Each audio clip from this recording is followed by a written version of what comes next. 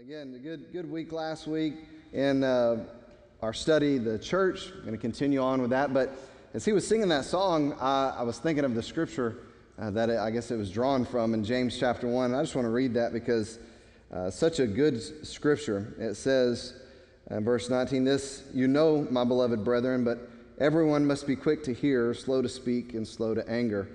For the anger of man does not achieve the righteousness of God. Therefore, putting aside all filthiness and all that remains of wickedness, in humility receive the word implanted, which is able to save your souls. But prove yourselves doers of the word, and not merely hearers who delude themselves. For if anyone is a hearer of the word and not a doer, he's like a man who looks at his natural face in a mirror. For once he has looked at himself and gone away, he's immediately forgotten what kind of person he was. But the one who looks intently at the perfect law, the law of liberty, and abides in it, having not become a forgetful hearer, but an effectual doer, this man will be blessed in what he does." And so again, just a great reminder of being in God's word and not just hearing it and deceiving ourselves that we got it, but actually seeing what God has to say and doing it. I think it's so important to, again, great song right before we get into the Word of God. And as we've gone through this study week after week, gaining these points, hopefully lessons that we apply in our lives, lessons that we can learn from the first church. I love history. I love being able to look back on history and try to gain some of the lessons that can be learned, not just biblical history, not just church history, but in history in general. But what more important history do we have than our lineage, the legacy that's been left for us as the people of Christ, the people of God in Christ Jesus? What a greater, lesson that we can learn than to find out what they did at the beginning and to see if we measure up or where we stand as far as where the church was and where it is now. And again, these lessons have come week after week. Last week we saw two of them. The church at times is given unique opportunities and blessings to further the kingdom. Again, so many times I think that we get wrapped up in this world. I'm guilty of it. I think we all can be guilty of it. Wrapped up in this world, and when God brings us to unique situations and brings unique blessings in our life, sometimes we're oblivious to the fact that it's to further His kingdom. We're like, oh, great, I love this. This is amazing. When actually, God may have given us that job, may have given us that promotion, may have taken that job away from us, may have done certain things and provided for us or blessed us with this so that we can further His kingdom, because that's what it's all about. Again, if we forget that, we've lost our way. We are the people of God, supposed to be in His kingdom, serving at His pleasure. He is the king, not us. And so again, we have to remember, as we're learning these lessons, it's all about the church. So many times people diminish the importance of the church of Jesus Christ. And we've talked about that along the way. There's been a lot of men throughout the ages. There's been a lot of denominations and branches and religions and all kinds of things that have ruined what should be a great respect and a great admiration and a great joy of being in the church of Jesus Christ. Again, so many people have lost that because of the failure of man, but that's why the Bible tells us to look to Jesus, the author and the finisher of our faith, who for the joy that was set before Him endured the cross, the despising shame, and is set down at the right hand of the throne of God. We are to look to Him and to consider Him.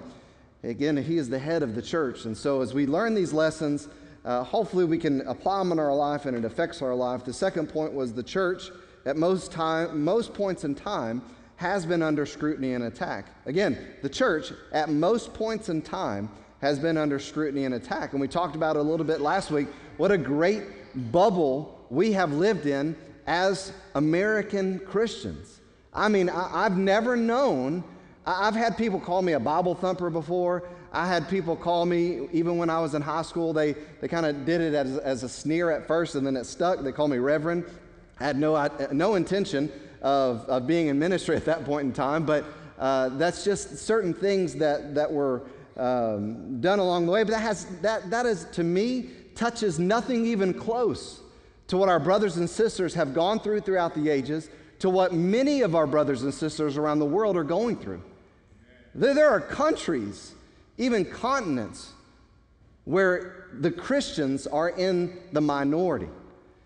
And I'm just telling you, we are in a huge, blessed situation. And maybe that's a little bit wrong to say Christians in the minority, maybe the known Christians, because I do believe there is a strong church underground that's growing by what more than what we could ever imagine over here. But we're getting close to wrapping up this study, and we've kind of journeyed with the Apostle Paul this last section of the study, and we're following him. He's made his way to Rome. He's under house arrest. He's waiting to give his appeal before Caesar, who, again, by the way, is Nero. He's had contact with the Jewish leaders in Rome, and what he's found out in this first interaction with them is they haven't really heard anything about him. Right? He's been notorious all along the way. Basically, in every city he's gone to, he's been notorious. And so everybody's kind of heard of him, known of him, and they either love him, hate him, or afraid of him, want to kill him. I mean, there's all kinds of things that he's ran into, except for he comes to Rome. He's here in Italy, and these Jewish leaders have no idea about him. Letters haven't made it there. Word hasn't made it there. But what has made it there, information-wise, is this sect that's talked about, that's spoken against everywhere. And this sect, of course, is the Church of Jesus Christ. The Jewish leaders had heard about the church. They had heard about this uprising. They had heard about this rebellious group of Jews who are now reaching into the Gentile lands and bringing people into this sect to follow this person who was dead, was crucified, and that they claim had risen from the grave. And so these Jewish leaders want to have a full explanation of what this sect is all about. And that's where we left off, and that's where we're going to pick up in Acts chapter 28. Just 2 verses for our text this morning. When they had set a day for Paul, they came to him at his lodging in large numbers. Now, I don't know about you, but that can be an intimidating situation, right? If you've ever been in a job interview where there's a panel or there's a board there, if you've ever been in a situation where you've been brought in where there's a lot of people in intimidating circumstances, you can really want to crawl inside yourself and kind of disappear. Paul is here before these, not just regular people, these are the leaders in Rome. This is a major hub. This was where the capital, the major military stronghold, all of these things existed, and also it becomes eventually what we'll know and talk about this a little bit later, the kind of the hub of Christianity at one point in time. But it says they came to him at his lodging in large numbers, and he was explaining to them by solemnly testifying about the kingdom of God and trying to persuade them concerning Jesus from both the law of Moses and from the prophets, from morning until evening. Wow, that must have been a captivating discussion, right? Explaining from Moses, from the law of Moses and from the prophets, from morning time until evening. Some were being persuaded by the things spoken, but others would not believe. And when they did not agree with one another, they began leaving after Paul had spoken one parting word. The Holy Spirit rightly spoke through Isaiah the prophets to your fathers.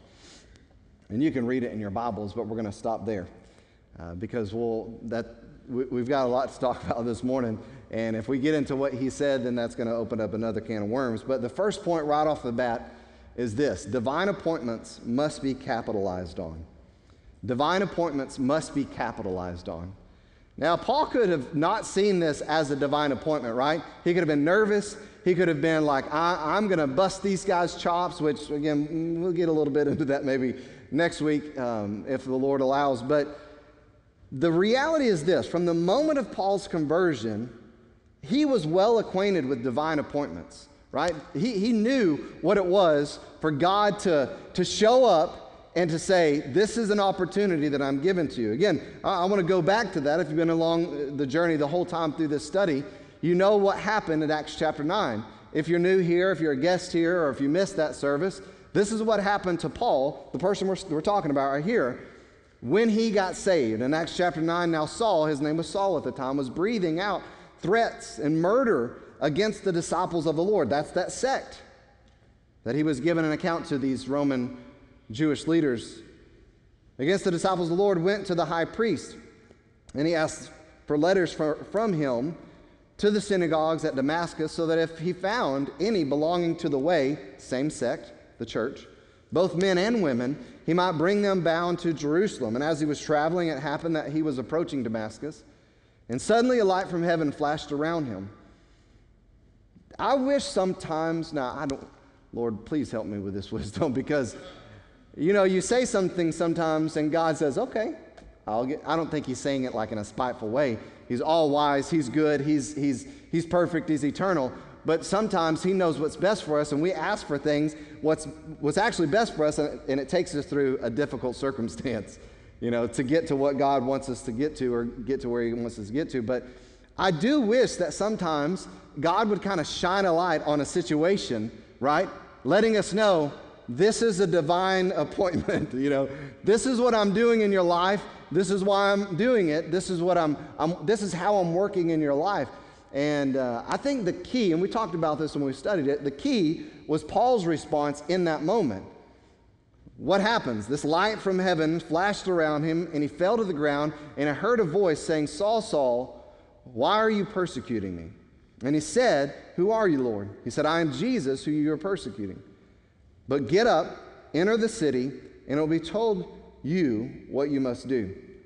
The men who traveled with him stood speechless, hearing the voice, but they didn't see anybody. So Saul got up from the ground exactly as Jesus told him, and though his eyes were open, he could see nothing. And leading him by the hand, they brought him into Damascus. He was 3 days without sight, neither ate nor drank. Again, as I said, sometimes God, I want you to shine a light in my circumstance. But Paul got up blind, didn't eat anything, didn't drink anything, went into a city, really didn't know what he was going to be doing other than he was surrendered to Jesus Christ. Again, I think that's key no matter what's going on in our life. But here in our text, imagine this. Paul is this prisoner. He's in house arrest. He's waiting to give his appeal to Nero, waiting his court date. All of the Jewish leaders, in large numbers, the Bible says, were coming to hear what was going on with this sect that he was now a part of. Again, it would be a hotbed for the church activity and, of course, controversy later. Rome would eventually be a center for what would become Catholicism, where the Bishop of Rome would eventually turn into the Pope. All of the leaders of Judaism in this hub, in this capital, this large metropolis at the time. Here he is under house arrest, and all of the influential Jewish leaders come to him in large numbers to hear about this.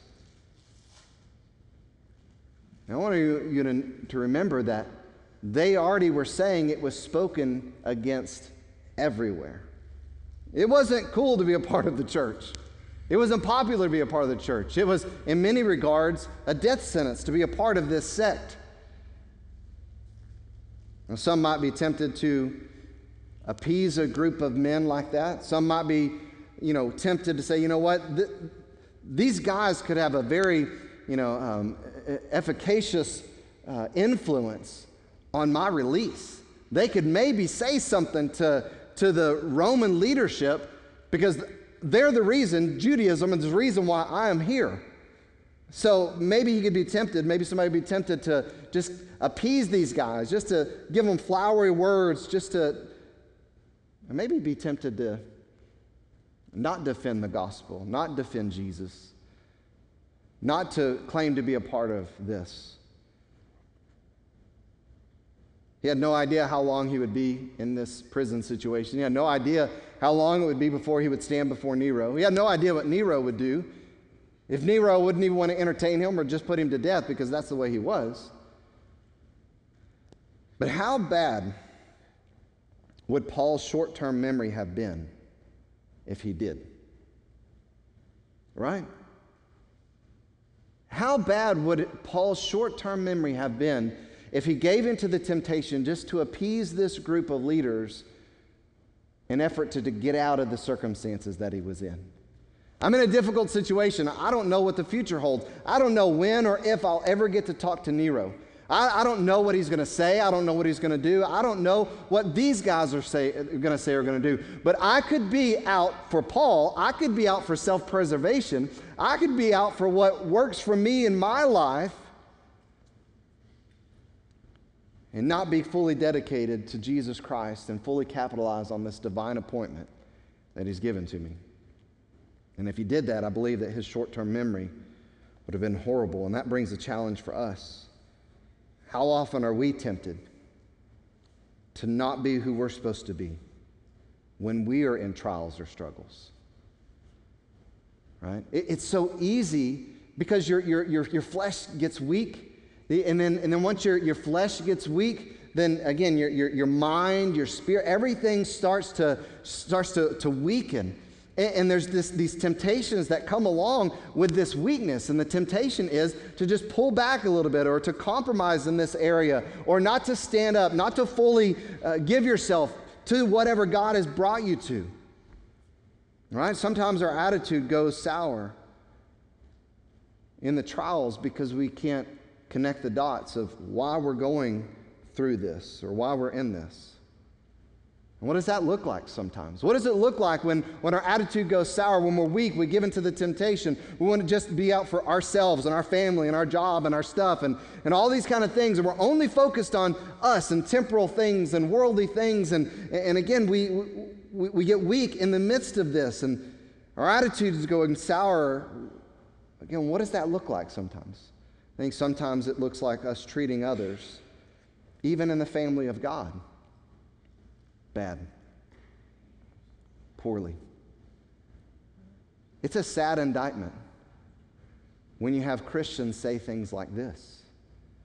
Some of the meanest people I know profess to be Christians.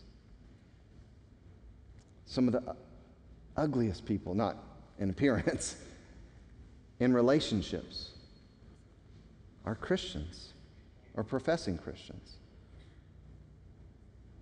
I've had people say this to me. I know lost people who are kinder to me than some people who profess to be Christians.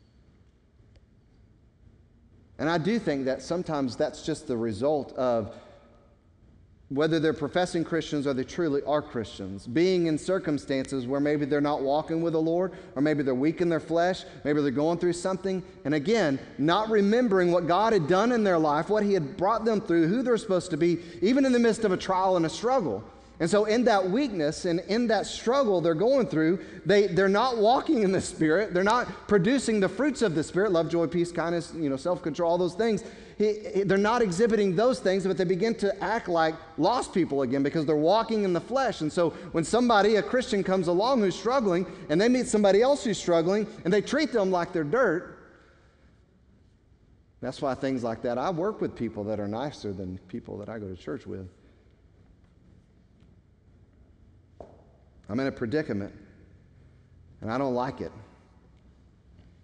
And so I'm ugly to everybody around me. I've got an attitude. I've got a chip on my shoulder. I don't want to be friends with anybody. I don't want to connect with anybody. Again, maybe we're tempted to give into the weakness of our flesh to please our flesh. As I said, to further our cause, to create that comfort that we want to live in. And so we get weary. And in our weariness, we compromise. Or at least compromise because of the short-term memory loss, as I said, of what God has done in our life. Had Paul simply appeased these men, had he simply just said, I'm just going to tell them what they want to hear so that they'll be on my side, had he not capitalized on this particular divine appointment, maybe even look into the divine appointment that he would have with Nero, it would have proven, at least a little bit, that he had forgotten all that God had brought him to and all that God had brought him through. And I don't want to be that person. I hope that you don't either.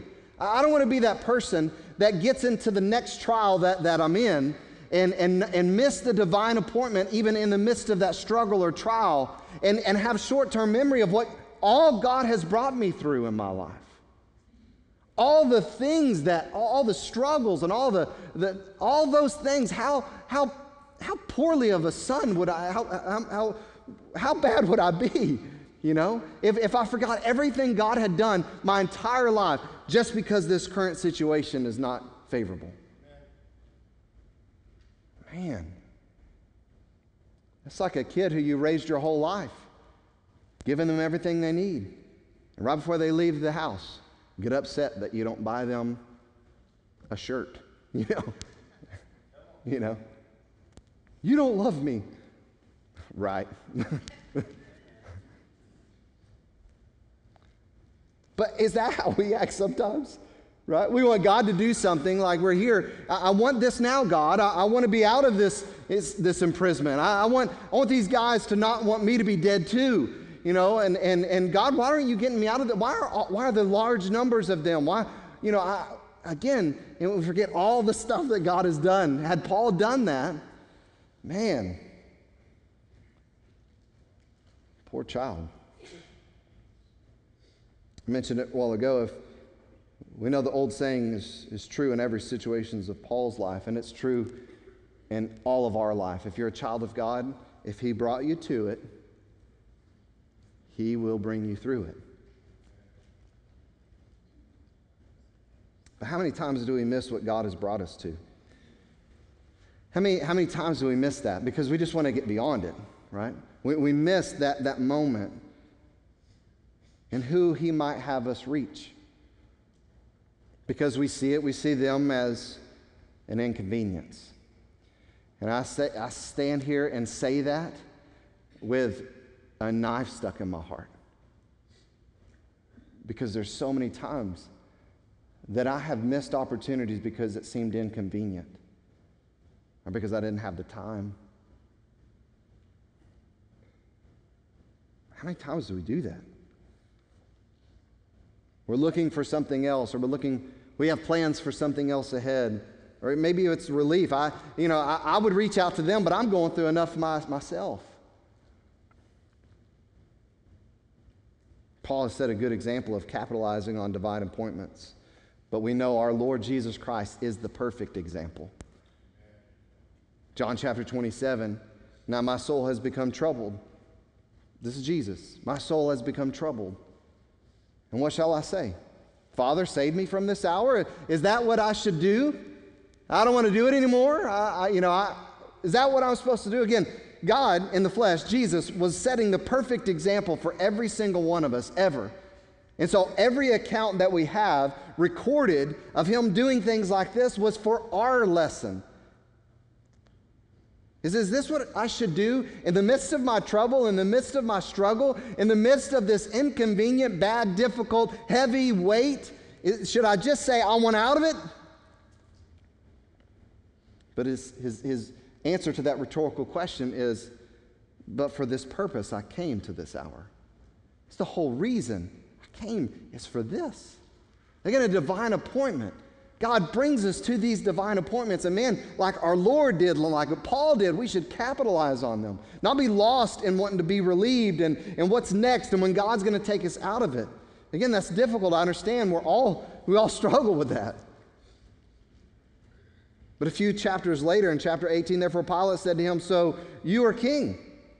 And Jesus answered, you say correctly that I am a king. For this I have been born, and for this I have come into the world, to testify to the truth. Everyone who is of the truth hears my voice. Jesus was under great distress, facing this illegal trial and another aspect. As hard as it may be, you and I should try to see, even in unfavorable, undesirable, uncomfortable, and difficult and bad circumstances, that God may just bring people into our lives so that we can point them to Him. It may be as simple as that. That's it. You mean that God brought us to this? That we're going through all of this? That I have lost all of this so that I could point one person to Jesus? Maybe. Oh man, what a divine appointment. That you and I, as recipients of God's grace and mercy, who deserve nothing but punishment and judgment because we are only good at sinning ourselves, Only because of his righteousness and the enablement of the Holy Spirit, the work of God alone in our life gives us any opportunity, not just to be his son, his daughter, but to be his servant, to do anything for him. We deserve nothing. It's all of him. And so when we get in the midst of a bad situation that's not pleasing to our flesh or uncomfortable in temporal terms, we shouldn't just be looking, God, fix this problem for me. I think that we should be asking the same thing that Paul said, Lord, what will you have me to do? I can't see anything. I don't know what you want me to do. I don't know where I'm going. I don't know what the plan is, but God, I'm yours. In that situation in the prison in Rome, large numbers of Jewish leaders showed up, and Paul could have said, oh, this is overwhelming. Well, what am I supposed to do? Maybe I probably did ask the Lord, what do you want me to do? I think he probably did the only thing and the best thing he knew to do. He began to try to convince them about Jesus, is what it said. He pointed them to Jesus. Man, I don't know what else to say, but I can talk about Jesus all day long. I encourage you this morning. Ask God to use you up for his kingdom. Ask God to give you eyes and discernment to see the opportunities that he's given you and given me and given us to share the gospel, to point people to Jesus Christ, which leads to our second point. Dedicate yourself to passionately and fully sharing Jesus. Dedicate yourself to passionately and fully sharing Jesus. Notice, because these were Jews, I believe Paul was trying to persuade them about Jesus from both the law of Moses and the prophets. That's why he started there. That's why he was reasoning with them. Similar stories exist with Stephen. He was martyred, did the same thing. Paul had done it before.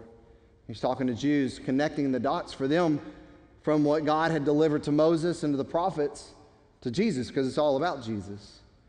But why would this be so important for us? And why was it so important to them to connect the dots, not just from Moses, but also the prophets? There was a guy years ago, Professor Peter Stoner, as chairman of departments of mathematics and astronomy at Pasadena City College.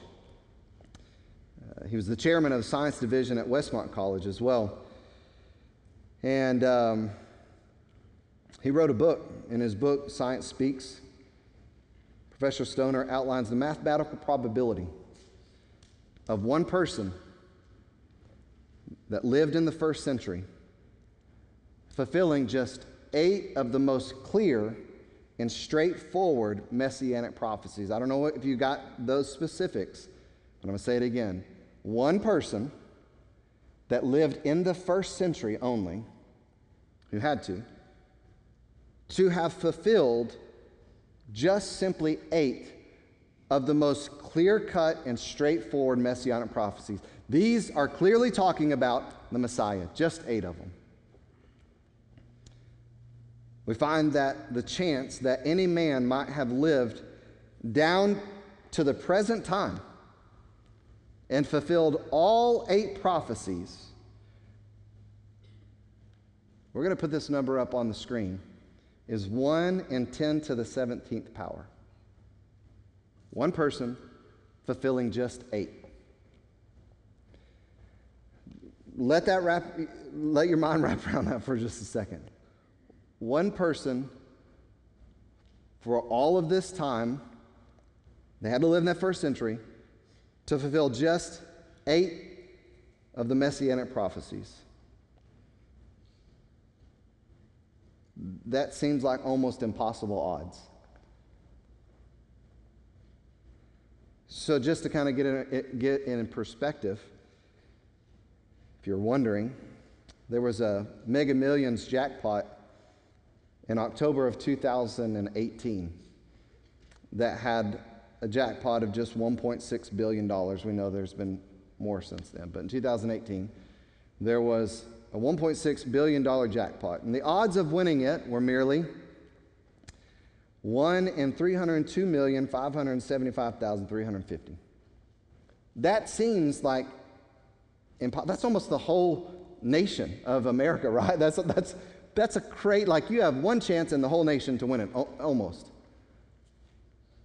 That's, again, if somebody says, look, you have a chance to win this, but it's you and everybody in the nation. I mean, you have, that's your odds. You really, really, really probably are not going to win this. They gave another illustration about how many feet deep that silver dollars would have to be in the state of Texas, feet deep. Silver dollars covering all of the state of Texas, several feet deep. The chance of someone doing what they did, the 8, 1 and 8, or just 8 of the prophecies, would be like somebody going out the first time and grabbing the one silver dollar that was marked on, and all of those silver dollars covering the state of Texas. It's a mind-blowing thing. But Stoner went on to calculate the probability of one person fulfilling 48 prophecies. Not just 8, but 48 prophecies. One person only fulfilling 48 of the prophecies that God gave about the Messiah. And it's this next number. 1 in 10 to the 157th power. We didn't do it because that's 157 zeros. One person fulfilling 48. I said, well, that's possible. Right. But here's the amazing thing. There's over 300 prophecies concerning the Messiah. So the number is astronomically just pretty much impossible. That Jesus fulfilled every single one of them. Every single one of them. So often we dedicate ourselves to other things. So often we are more prepared for other things than from sharing Jesus with others. We're so planned out. We're so looking and prepared for so many things. Man, we teach our kids early to be, which is good. It's important to be prepared for school and for tests and to be prepared for sports and for whatever. All these things we should teach about being ambitious and being good stewards and all those things. Again, don't get me wrong. Scriptures like Colossians chapter 3, verse 17 are very important and very applicable to every aspect of life, where it says, whatever you do in word or deed, do all in the name of the Lord Jesus, giving thanks through him to God the Father. In verse 23, similarly, whatever you do, do your work heartily, as for the Lord, rather for men. And I believe that is, man, when you go to your job, when you go to your work, when you're, whatever you're doing, I think we should say, God, I want to be glorified in this. You've given me time. And so, again, that's where it's important. But also, 1 Corinthians chapter 10, 31, whether then you eat or drink or whatever you do all to the glory of God. All true for all aspects of life. I believe that. However, there remains a charge and a commission for every child of God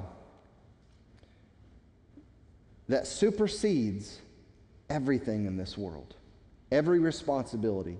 As a child of God, we were given a charge, a commission that supersedes everything. To glorify the Lord, yes, in your marriage, you should. In your home, you should. At your job, you should. Everything you do, you should do as unto the Lord, bringing glory to him. Everything. But there is a call, there is a commission, there is a charge, there is a responsibility, there's an entrustment that God has given to every single one of his children.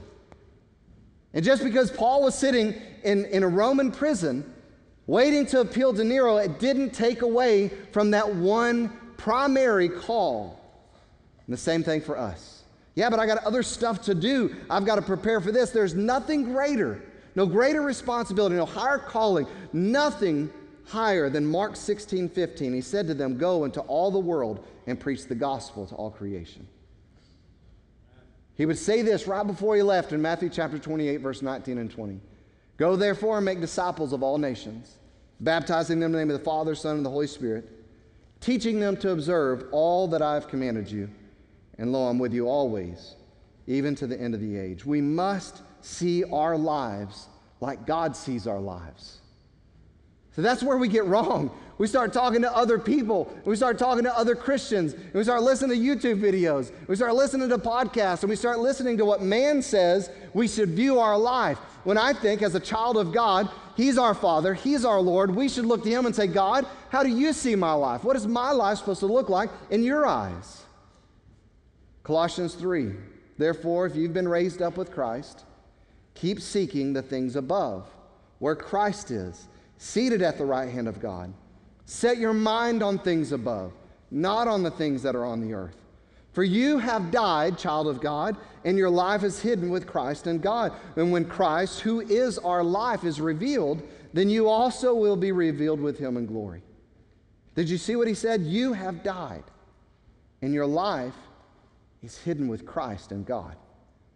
That's how God sees us. And I praise God for that, because when He looks at my life, He no longer sees the filth and the sin. He no longer sees my weakness and my insufficiency. When now God the Father, just, holy, righteous, looks at my life, He sees my life hidden in Christ.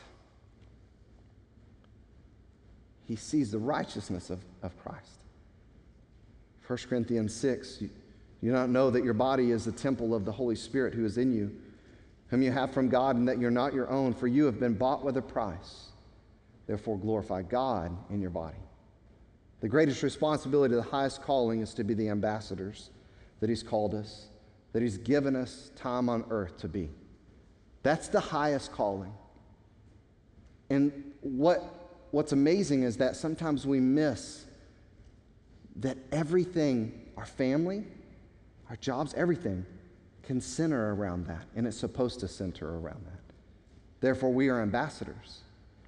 Ambassador doesn't change their name or their title just because they go somewhere else. They are an ambassador for Christ.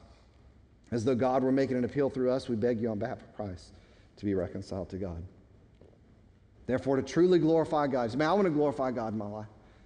I do. I want that to happen. No matter what I'm in, no matter what circumstance I'm in, no matter what I'm going through, no matter how people treat me, no matter what I feel, I want to truly glorify Him. To truly glorify Him means to bring forth fruit, spiritual fruit. Spiritual fruit meaning to allow the fruit of the Spirit, as we talked about, to abound and increase in our lives the closer we get to Him, but also kingdom fruit. Kingdom fruit. Psalm chapter 126, he who goes to and fro weeping, carrying his bag of seed, shall indeed come again with a shout of joy, bringing his sheaves with him. And Jesus said very clearly, herein is my Father glorified, in John 15, that you bear much fruit. How is God glorified in our lives? We bear fruit. Let me ask you this question, we'll close. Are you dedicating yourselves to passionately and fully sharing Jesus anytime you have the opportunity? Or are you just living to make a living? Are you just living to get stuff? Are you just living for you?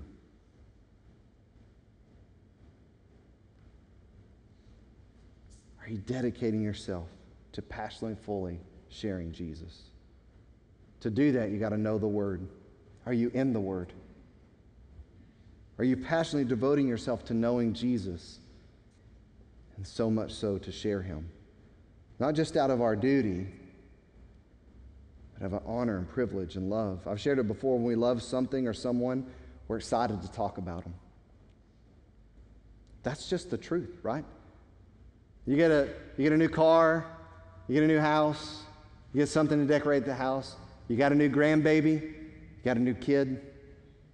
You get something new happens in your life, something exciting, you get it. What happens? And I love this. This is awesome. What do you want to do? You want to tell your friend, your best friend, you want to tell your group, you want to tell, yeah, I'm excited. I love this. This is neat. Man, when we love something or someone, we're excited to talk about them. But to share Jesus and to share Him properly, we have to know Him. And man, the more you know Him, the more you love Him. The more you love Him, the more you share Him. Paul had written a lot of letters during this time. It's the prison epistle time. There he is in house arrest. One of the letters was Philippians. When you get time today, I want you to read Philippians chapter 1, 12 through 20. It's in your notes, and I'm not going to read all of it. But I encourage you to read some of it. Philippians 2 says this, do all things without grumbling, so that you'll prove yourselves to be blameless and innocent, the children of God, above reproach in the midst of a crooked and perverse generation, among whom you appear as lights in the world, holding fast the word of life, so that in the day of Christ I will have reason to glory, because I did not run in vain, nor toil in vain. Paul said, man, I want you guys to thrive. Here I am in prison, and I'm writing to you so that you'll thrive. Same thing in Philippians chapter 3. Don't miss the opportunity to know Jesus now and know him intimately and share him with others. Are you sharing him with others? Last week I asked the question, when's the last time that you invited somebody to church? When's the last time you invited somebody to come experience what it is to be a child of God in the family of God? When's the last time you asked somebody to come with you? I want to take it a step further this week. When's the last time that you told somebody about Jesus, the lover of your soul? See, the more you fall in love with him, the deeper your love for him grows, the greater your desire to share him grows. You want to tell people about him. You want to tell people about his church. You want to tell people, you just can't contain it. There's a direct correlation. The closer you get to Jesus, the closer you get to his church. The closer you get to his church, the more you want to accomplish his mission for the church. It's just the way it is. When's the last time you shared Jesus? Man, let's make sure that we capitalize on the opportunities that God gives us. Let's make sure that we're passionately sharing Jesus with others. Father, thank you so much for this time. Thank you again for the opportunity we have and the challenge that you give us in your word. We see just a little snippet in time of Paul being there in this prison, and these religious leaders coming to examine him, to hear about this sect, and him just taking this opportunity to share Jesus.